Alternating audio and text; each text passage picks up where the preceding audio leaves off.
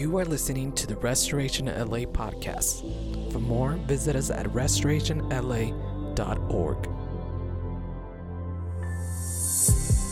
As I was praying about the message today and just over the few weeks, one of the things that really came to my mind was just in our revival series about the elements of revival. I was thinking about just personal encounters and then also corporate encounters of revival, and thinking about why revivals are vital in the church and beyond and outside the church into the outer. And one of the things I really wanted to start off with about revival, something I have to raise my hand as well, is that they're not to be manufactured. You know, they're not to stir it up out of our flesh, if that makes sense. And they're not to be duplicated. More than anything, God desires for each to live in glory to glory. And the beautiful thing about it is this, that God inhabits our praise, right? And so when we are able to walk and live in the presence of God, that we are having an opportunity to walk in some areas with God while he's continuing doing the work with us. We may look one way, and we're going to touch on that, but God is still doing a work in you. And I just want to give you some example of what holiness is. Holiness is the primary meaning of holy, to be separated for the work of God. And it comes from an ancient word that meant to cut or set apart when we find a garment or another piece of merchandise that is outstanding. It's like fabulous. It's like it gets your approval, right? That was a superior excellence. And we use the expression that it is a cut above the rest. And someone approaching God may be, as we worship this morning, a spiritual condition you may feel as such, not necessarily a cut above, but you are a cut above because of Jesus. Because of Jesus, you are a cut above. You know, we may approach him as if, we may feel spiritually as if filthy rags, right? I don't really use that, but the Lord led me to that, and I thought it was amazing that in our worship, we were just singing about surrendering, acts of surrendering, purifying before the Lord, being pure before the Lord. And those are extremely vulnerable places to be, but necessary for each believer to enter into that place of holiness where you're actually walking out something with God, that you are able to walk in his presence, walk in the Spirit, be led by the Spirit, and receive the benefits from God, all that he has for you in relationship with him and union with him. And when we find that garment or another piece of merchandise that is outstanding, that is superior, excellence, and as we use that expression, to cut above, and we talked about going into the throne room and feeling as if you may feel as if you're filthy rags, but you aren't to remain. You are not to remain in that place. Your worship, man, is vital before the Lord. You are not to remain as filthy rags. You see, our communities, our cities, our nation aren't to remain in such conditions as well. We are people led by God. God's people have full access to his presence, readily and available to them. We have access to his word, and we have the ability to share that with others as well. So this segues into what I want to just talk about, this thing of revival. And I wanted to pick it up from the angle from the book of Nehemiah. I love this book, and I love the chapters throughout the book. And so if you want to turn there out to Nehemiah 1, but I'm going to give us a little background and a backdrop to Nehemiah. In the beginning of the chapter, when we read it, Nehemiah, you really begin to get the condition of this nation of Jerusalem. And Nehemiah was a layman, a cupbearer to a very powerful king by the name of Artaxerxes, who ruled the Persian Empire from 464 BC to 423 BC. Is this okay? Does this sound too loud or no? It's okay? All right. From 446 BC to 423 BC. A cupbearer is a position of great responsibility and privilege. And at each meal, one of his duties, his requirements was to test the wine of the king Why? To make sure that it was not poisonous. It was not poison. There wasn't any poison in there. And if anybody was going to experience the grunt of that first, would have been Nehemiah. Nehemiah would experience that because that was part of his job duty and his description. And some other requirements to uphold the occupation were to be a man who was handsome, well-cultured, well-rounded, a well-rounded man, knowledgeable in the court procedures, and able to converse with the king and advise him if asked. This man could discuss world politics to be able to talk fine arts. That's a wide range there. And that is someone who is extremely gifted and extremely, he's gifted, but he's also just very aware and knowledgeable of the king. He's like at the king's right hand, you know? He's like literally almost like his right-hand man. And because he had access to the king, the cupbearer was a man of great influence as well, which he can use for good or evil. And Nehemiah, being of Jewish descent, held such an important position in the palace, speaks well of his character and his ability. The Jewish remnant, give you some history about it, was under constant attack and ridicule from surrounding nations. We're talking about the nation of Israel. From surrounding nations, they were under constant attack and ridicule. And back in 586 BC, King Nebuchadnezzar led the Babylonian Empire to the city gates of this nation and literally annihilated and destroyed it from front to back. And as a result of that, the city gates were in ruins. The gates were in ruins. They also destroyed the temple as well, but the gates were in ruins. And this is basically where Nehemiah comes into the picture about the city gates. You see, city gates were a place of central activity in biblical times. City gates provided divine protection. It also represented honor for the surrounding nations to observe your walls, your divine protection, right? So it was at the city gates. I just want to give you some background about that. The city gates where important business transactions were made, court was convened, public announcements were shared. See, in Proverbs 31:23, it describes how the elders sat at the city gates. And Proverbs 1:20-21 says, out in the open, wisdom calls out loud as she raises her voice in the public square. On top of the wall, she cries out at the city gate. She makes her speech. To control the gates of one enemy was to conquer their city. Part of Abraham's blessing, the Abrahamic blessing was this from the Lord, was the promise of your offsprings shall possess the gates of his enemies. The ruined condition of Jerusalem reflected badly on God's name for them as a nation. So I'm going to pick up in Nehemiah chapter 1, and I want to start with between verse 1 and 4. And so we're going to take a look at the scripture. If you have your devices or your Bibles, and you can turn there and you can just follow me.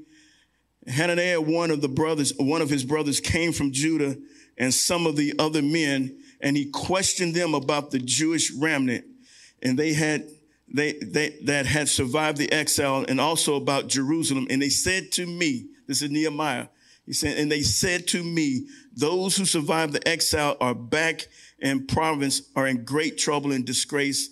The wall of Jerusalem is broken down, and its gates have been burned with fire.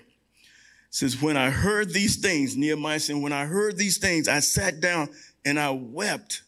Oh boy, is that something when you have a heart for where you from? You live somewhere else, but you have a heart from where you from, and you return back and you see the condition is totally different when you were there before. That resonates with me just from the area where I lived in, and having returned back home. And I saw where the city, through some of the downward cycles, began to experience some of the as a result of that, just some of the things that kind of filtered into that area. It was a very nice upscale area at one time, but now it's taking a hit. Financially, it's taking a hit. Spiritually, it's taking a hit. Leaders there are taking a hit.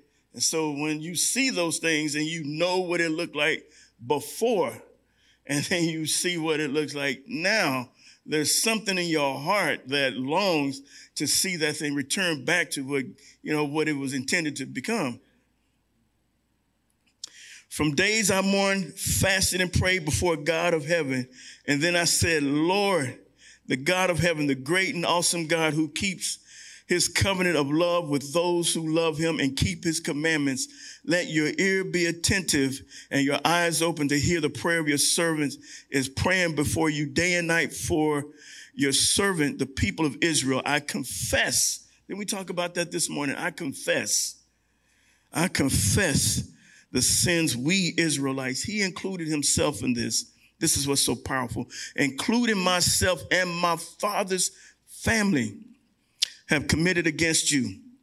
We have acted very wickedly toward you, but we have not obeyed the commands, decrees, laws you gave us for your servant Moses. Remember the instructions you gave your servant Moses, saying, if you are unfaithful, I will scatter you among the nations, but I will return you to me and obey my commands. And then even if your exiled people are at the farthest horizon, I will gather them from there and bring them to the place I have chosen as a dwelling in my name.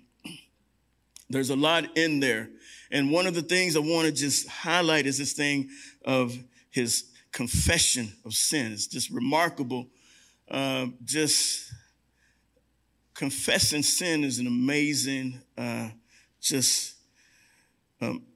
a shedding and a shredding that is actually you surrendering your confession before the Lord. It is a spiritual act of worship before God. It is something that is holy and pleasing to God as well. So in our confession, I love this thing that he begins to take ownership of in himself. And there's a pattern in there that he takes ownership of himself. And he said, and we, he didn't isolate himself and say, and they, he said, and we Israelites, we and my father's family, the sins that we have committed, he has personalized it by placing himself in that as well. And these are sins that were committed from years ago, but yet he takes ownership of it. And I just want to tell you, church, there's something about that because in the time we live right now, we really see this thing of some of the unrest, quite a bit of the unrest in our country. And boy, and I tell you, one of the hardest things for me that I wrestle with actually is this thing of race and racism. And we've been seeing it from one spectrum of it. But let me tell you, when you see it and you hear it from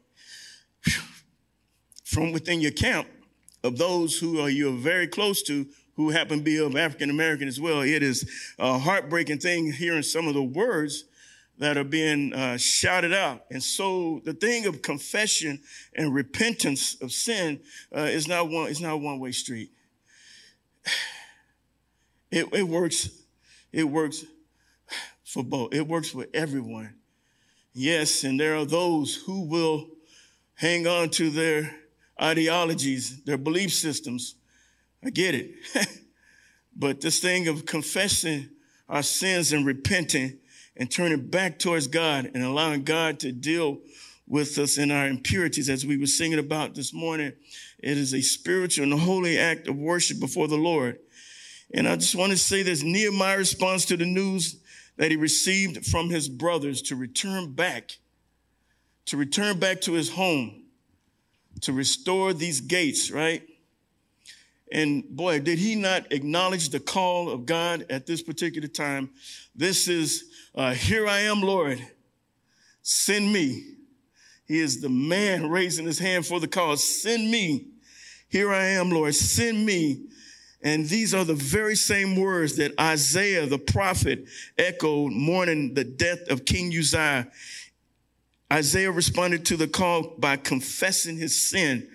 Woe to me, I cried. I am ruined, a man of unclean lips, And I live among people of unclean lips. That thing of living with others, that he's confessing the sins of others as well. And my eyes have seen the King, the Lord Almighty. Like Isaiah, Nehemiah confessed his own sin and also the sins of his forefathers, right? A common thread we see, we're talking about the elements of revival. We're talking about and preaching in these revival series. There's patterns of, I want to say in God, not necessarily formulas or methods, but just a pattern. There's a heartfelt pattern in God when we begin to confess our sins. We begin to repent and we ask for forgiveness and we forgive others as well. And there's a unity in God that begins to unite. And boy, the scripture tells us about unity throughout the passages. But also, there's something else that's just as precious in this as well, these common threads, and that is the preaching and the sharing of the gospel. The preaching and the sharing of the gospel in your purest form. In your purest form. Just some history about your city of LA. I say your city, it's my city as well. Although I have Atlanta Braves jersey on, but I do love this city. And I love the sports teams. I get sort of jabbed about that, but that's not true. I love the sports teams here. We're a Dodgers jersey. Okay, we got to get there. We're not there yet.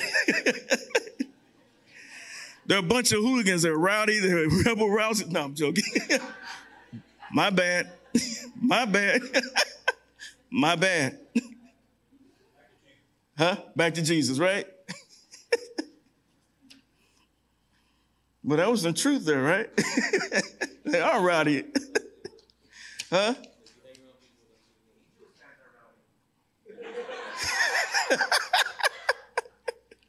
It's a safe place.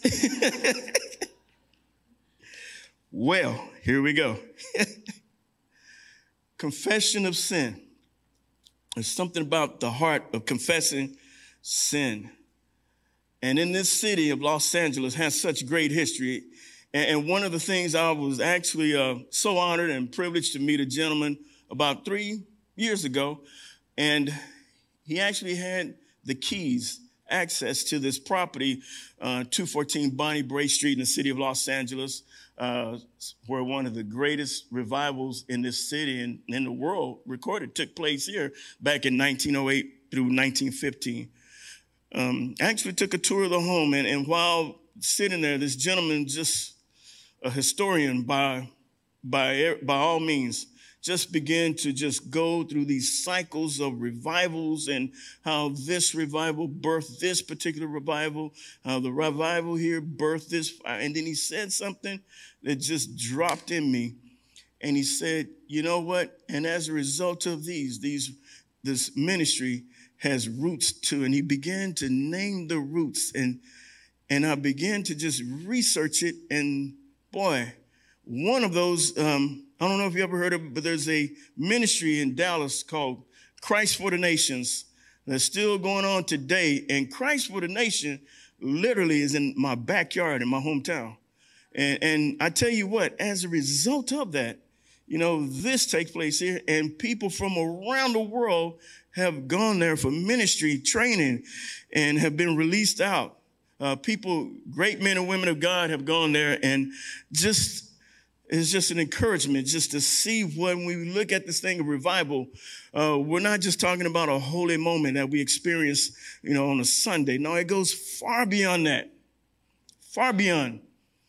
There's roots that are being released that we're not going to be able to see as a result of the act of being obedient to what God is saying.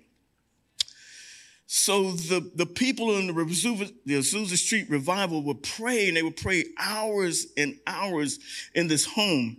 And as they prayed, they began to just come into like this spirit of unity, like this like praying in unison on one accord. And as they began to pray, the Holy Spirit just came upon that household, but by way of a group of kids in the backyard playing, heard a wind that rushed right over their head, rushed right over their head into this home where this family is, where these groups of people are praying. And the Spirit of God has laid everyone out except for one person, and that would be William Seymour, who happens to be the pastor of the church and leading this ministry. Everyone received this infilling of the Holy Spirit, and as they received it, as Jody explained last week, then there was audiences that were drawn to this area. You know, it really changed the landscape of Los Angeles for a period of time. If you know anything about our nation in 1908 or 1915 through 1908 and even still, I would say some roots today, there was quite a bit of racial divide in the region, right? But those were the times. We can say that those were the times.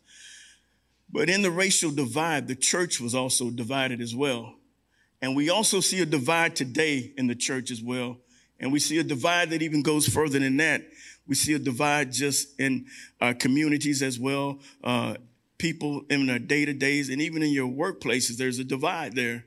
Culturally, there's a divide.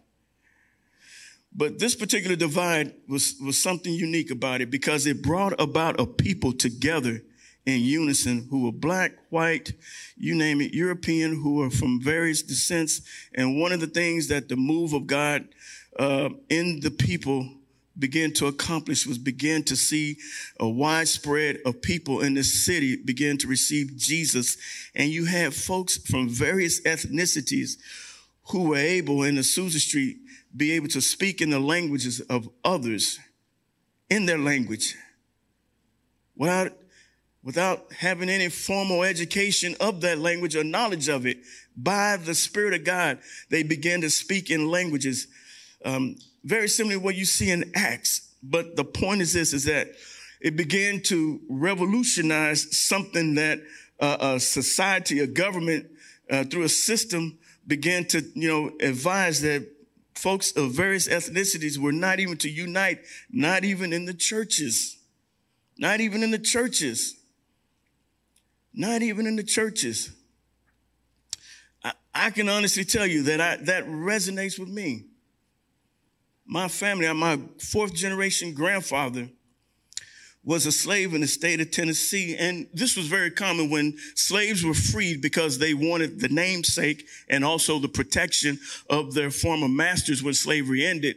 What would happen if the slave master relocated, the former slave would also relocate as well. It's common. There's security, there's protection, just like the walls we see. They provide strength. They provide namesake. And so as he left with his father. What you have to understand is this.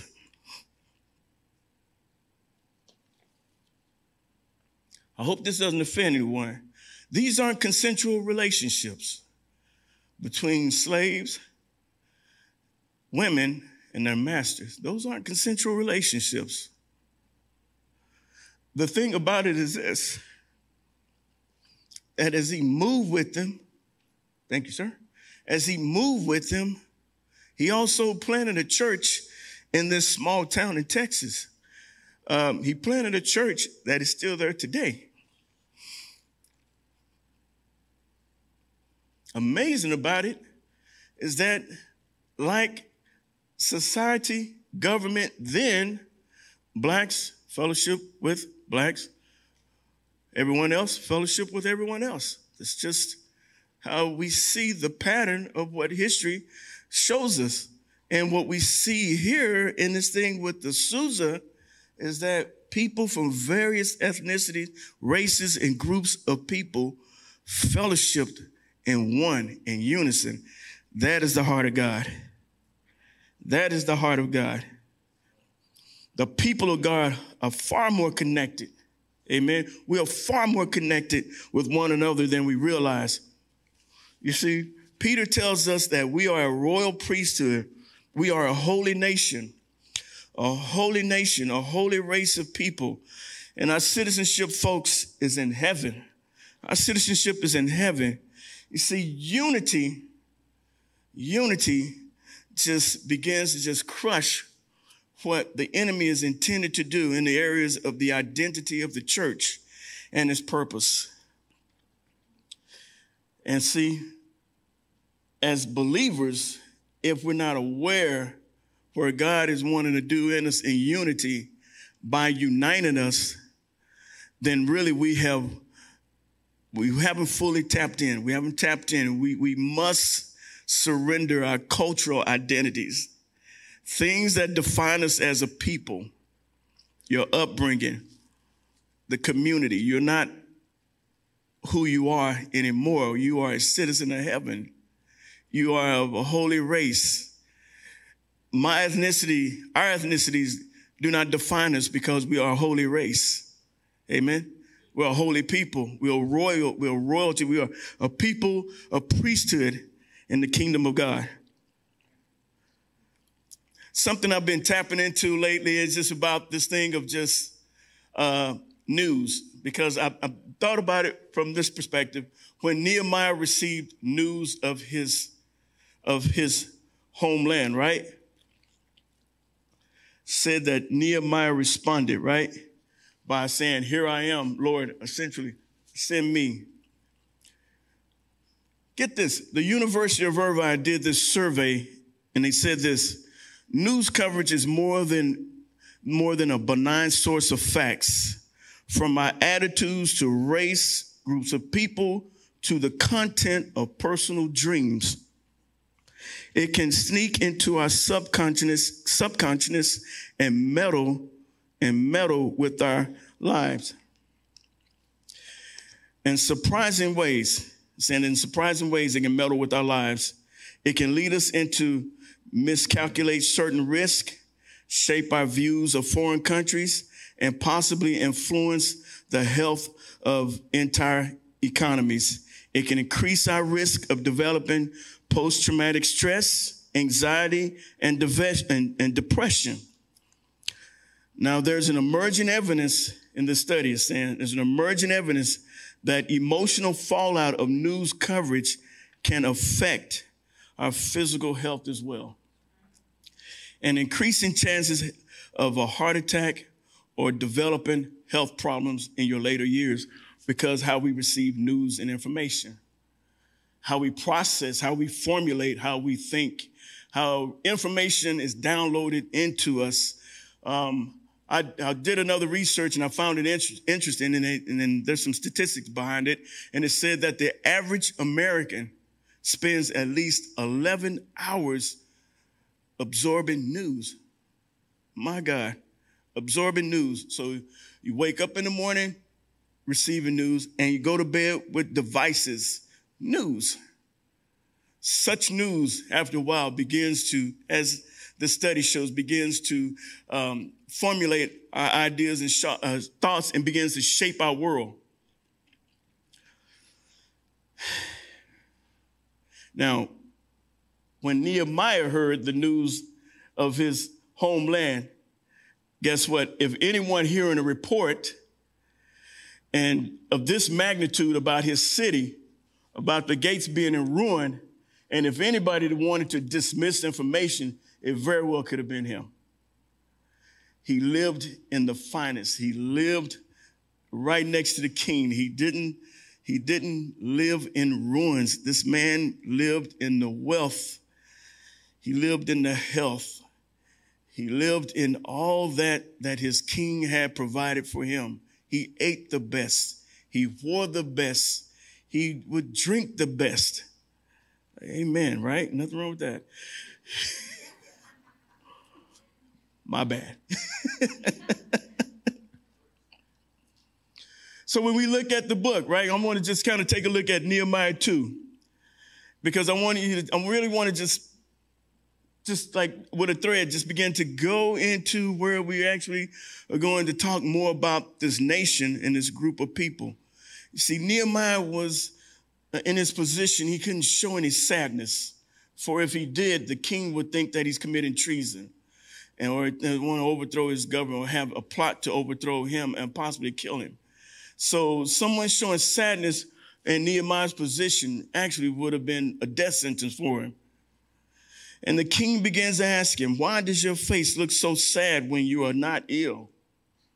I was very much afraid, but I said to the king, this is his response, may the king live forever. May the king live forever. You see, from the time when Nehemiah received the news of this nation and the gates being in ruin, and from this time when the king approaches him, this is 4 months have elapsed between that time and when Nehemiah heard the report. This opening prayer is truly an example of waiting patiently on the Lord, right? That waiting patiently on the Lord is not just this thing as we've talked about many times in there. It's not just I sit and wait or I sit and wait, but I pray, I sing, I'm praying, I'm interceding, I'm praying, and I'm just fasting, I'm praying, I'm mourning, but I'm also praying on the behalf of what I'm praying for. And I'm telling you that as we go into this type of waiting patiently on the Lord, whatever God has placed on you about your family, about those around you in your community and church, what is he placed on you about how you feel about your society, the world you live in, and not let information shape you, inform you, that wait patiently on the Lord and continue to allow yourself to intercede on the behalf of others and this nation. And as you intercede on this nation, that you begin to intercede on the behalf of other nations, that God is doing a work in us. In church, I dare to stretch us a bit. We had a Sunday morning prayer last Sunday, and I want to encourage you to, if you have an opportunity, to attend. And one of the things we began to pray about were the homeless. And that prayer is something that I literally see every day in my line of work. Because as we prayed last Sunday, there was a portion of it about the cities and the homeless encampments being destroyed. I don't know how you feel about that, but as you see bulldozers, because I see it in my line of work, bulldozers are literally going through the possessions of men and women and young kids and lifting it up and putting it right over into the city garbage disposal trucks, leaving those people very much in a place of ruin, in ruins. Their gates being destroyed by those, I don't know your political views, but it's okay, by elected officials.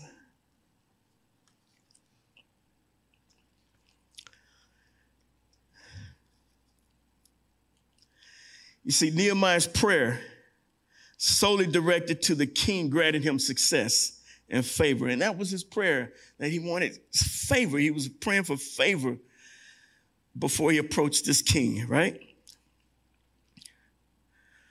And as I mentioned, Artaxerxes was a powerful man, king of Persia, and the entire world was right at his command.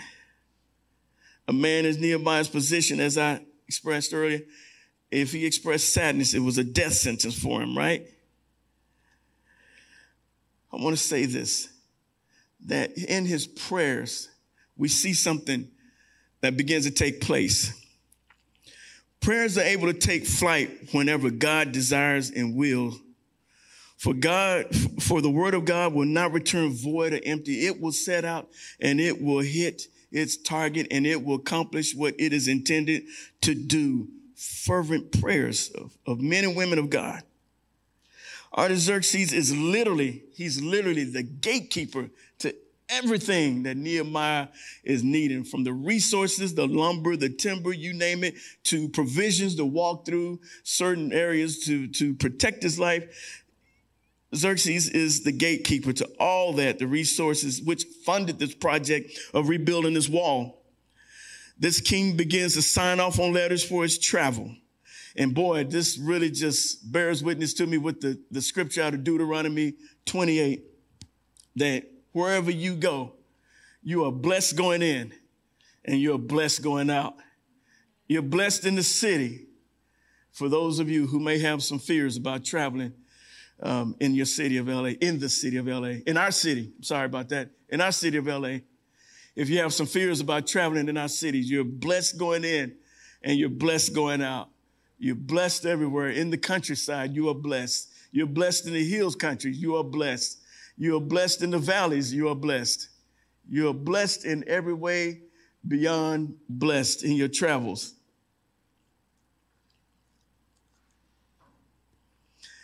In Acts chapter 12, we see something where Peter is in prison. But what is really interesting about this particular passage of scripture is that Peter's in prison in Acts chapter 12, right?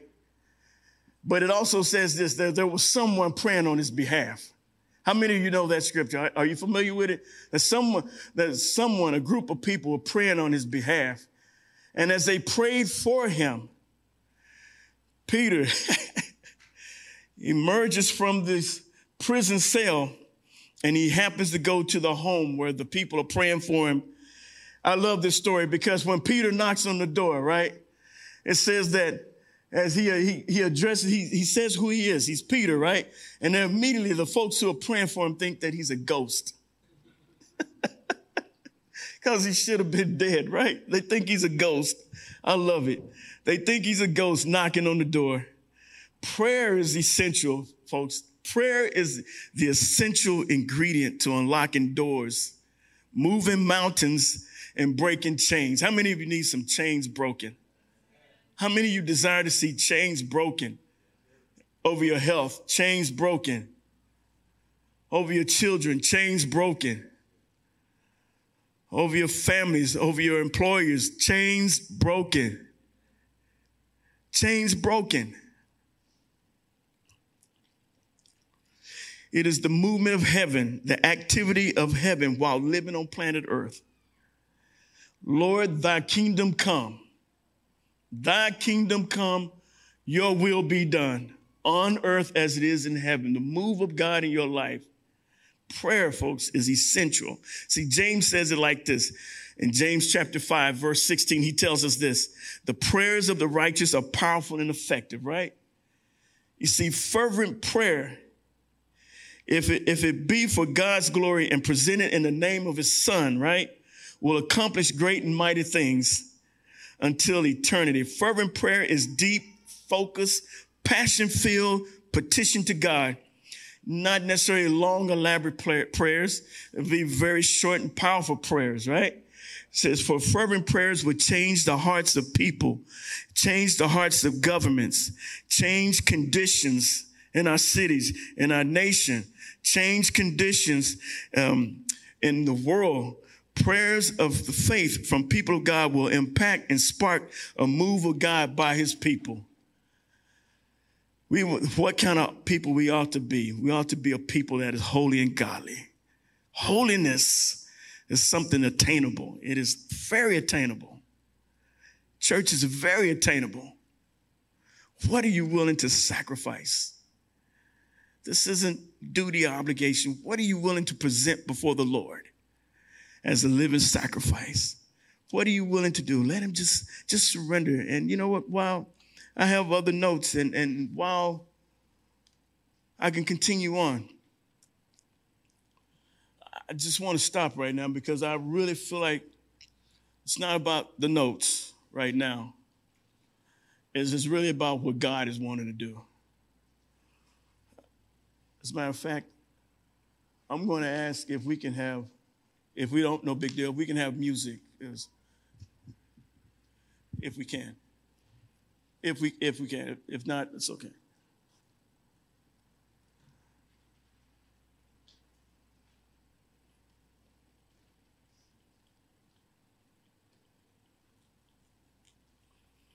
Conditions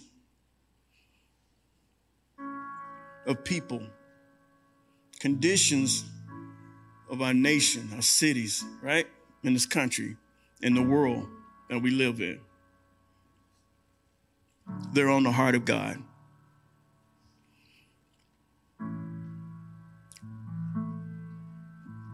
In this book, Beautiful Resistance by John Tyson, he says this: all great revivals have taken place in times of decline.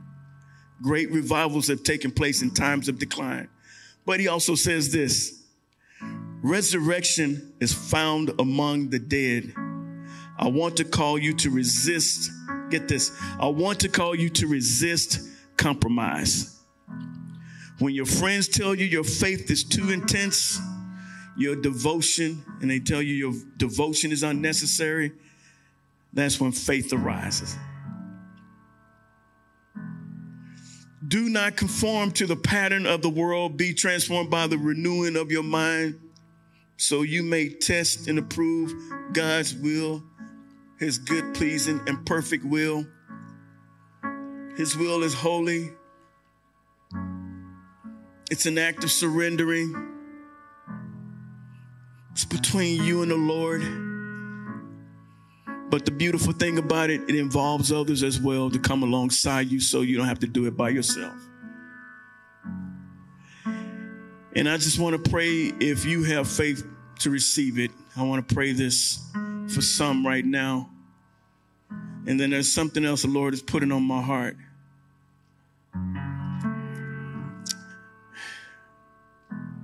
I just feel like the Lord is saying, I want to break you past your gates. I want to break you past the gates that have shaped your identity. And I want to take you into somewhere mighty where your footsteps will be heard and they would be mighty to the Lord. That as your footsteps walk out beyond the gates, you actually are going into the enemy's camp and you're taking the spoils. Something about taking the spoils that really resonates with me, and I love that word resonate, but it resonates with me because you may have lost something at one point in time in your life. But God says, I will restore the years that the locusts have eaten. What was actually in the lost column at one time, I believe God is wanting to put it into the win column for you right now. That pertaining to your health, pertaining to your life, your family, your resources, your finances. If that's you, I just want to ask that you just acknowledge it where you are. Jesus, we invite you in. We thank you, Lord, this morning. Holy Spirit, we ask for a new vision, a new dream, a new revelation, an enlargement to take place, to begin to reshape our thinking, how we formulate, how we process information, that we surrender it to you, Lord. Things that have shaped our identity, we lay it at your feet, Lord. Father, I pray that eyes of understanding will be enlightened, Lord, that folks will come to know the hope which they've been called. If that's you, just between you and the Lord,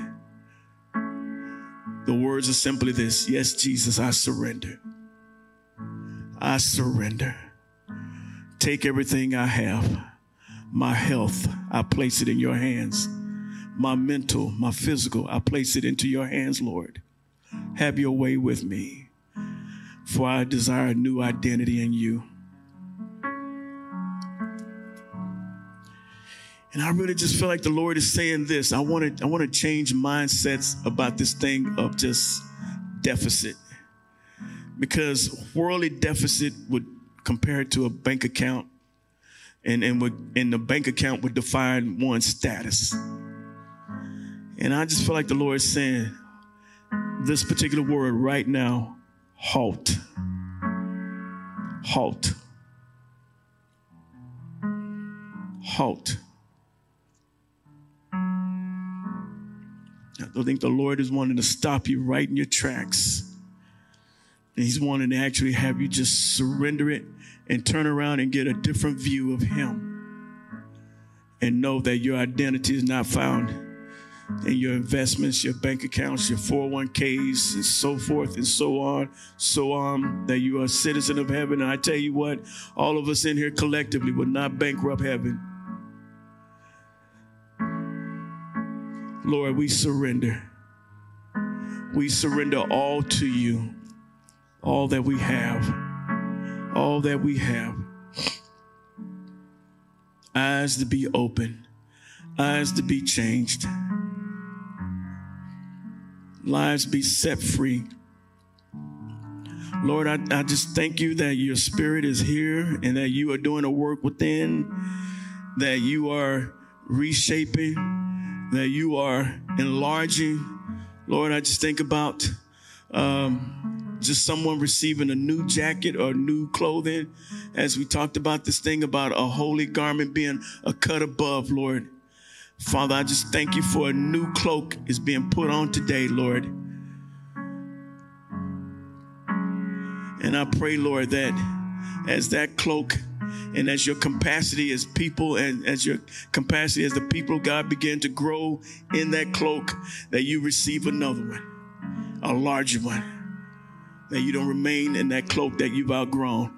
And I pray that capacity is stretched and is enlarged in Jesus' name, that by the fire of God in you, that you will be able to just release something through others, to others, through you, in Jesus' name. Jesus' name. I just want to say this. If you want prayer and you want extended prayer, please feel free to do so. And I would just ask if some leaders will be available, and if you decide you want prayer in a specific area, I want to ask you to please come down front. But I want to say thank you, everyone. You've been great this morning. God is good. Yeah? All the time? God is good. Amen, amen, amen. Church, be blessed. Know that God desires your affections. And know this is that just the scripture just says that God be for you, who can be against you, man? Just think about that. If the Lord be for you, who can be against you? Jesus' name, amen.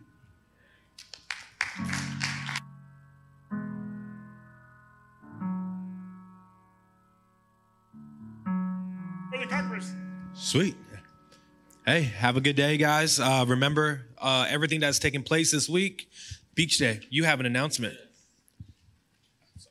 It's all good. Hey, it's my bad I didn't have a slide for it ready, but in 2 weeks, on the 22nd, that's on a Sunday, the youth and the young adults are going to be hosting a beach day. So we're going to be going down to Huntington Beach. We're going to have a bonfire and just a fun beach day right after church. So if you can, bring some snacks, bring something to share. The youth and the young adults will take care of the s'mores and securing our location. But yeah, that's in 2 weeks. So that's for the whole church. That's not just for the youth and the young adults. We're just hosting it. So that's for everyone. 2 weeks. Sorry I didn't have a slide, but we'll try to get that fixed. Awesome. Lots of things taking place. Prepare your hearts. Get your calendars out. Once again, this next Saturday, coming up Saturday, Nerf Battle. I didn't say where. It's going to be at the park on 3rd Street, a.k.a. the Duck Pond on Belvedere Park. On the north side, we're going to set up and we're going to have some fun. Awesome. Take a look at social media, Instagram, websites, has all the information of what we're doing in the life of our church. Have a great Sunday and a great week. We love you guys. Thank you. Bye-bye.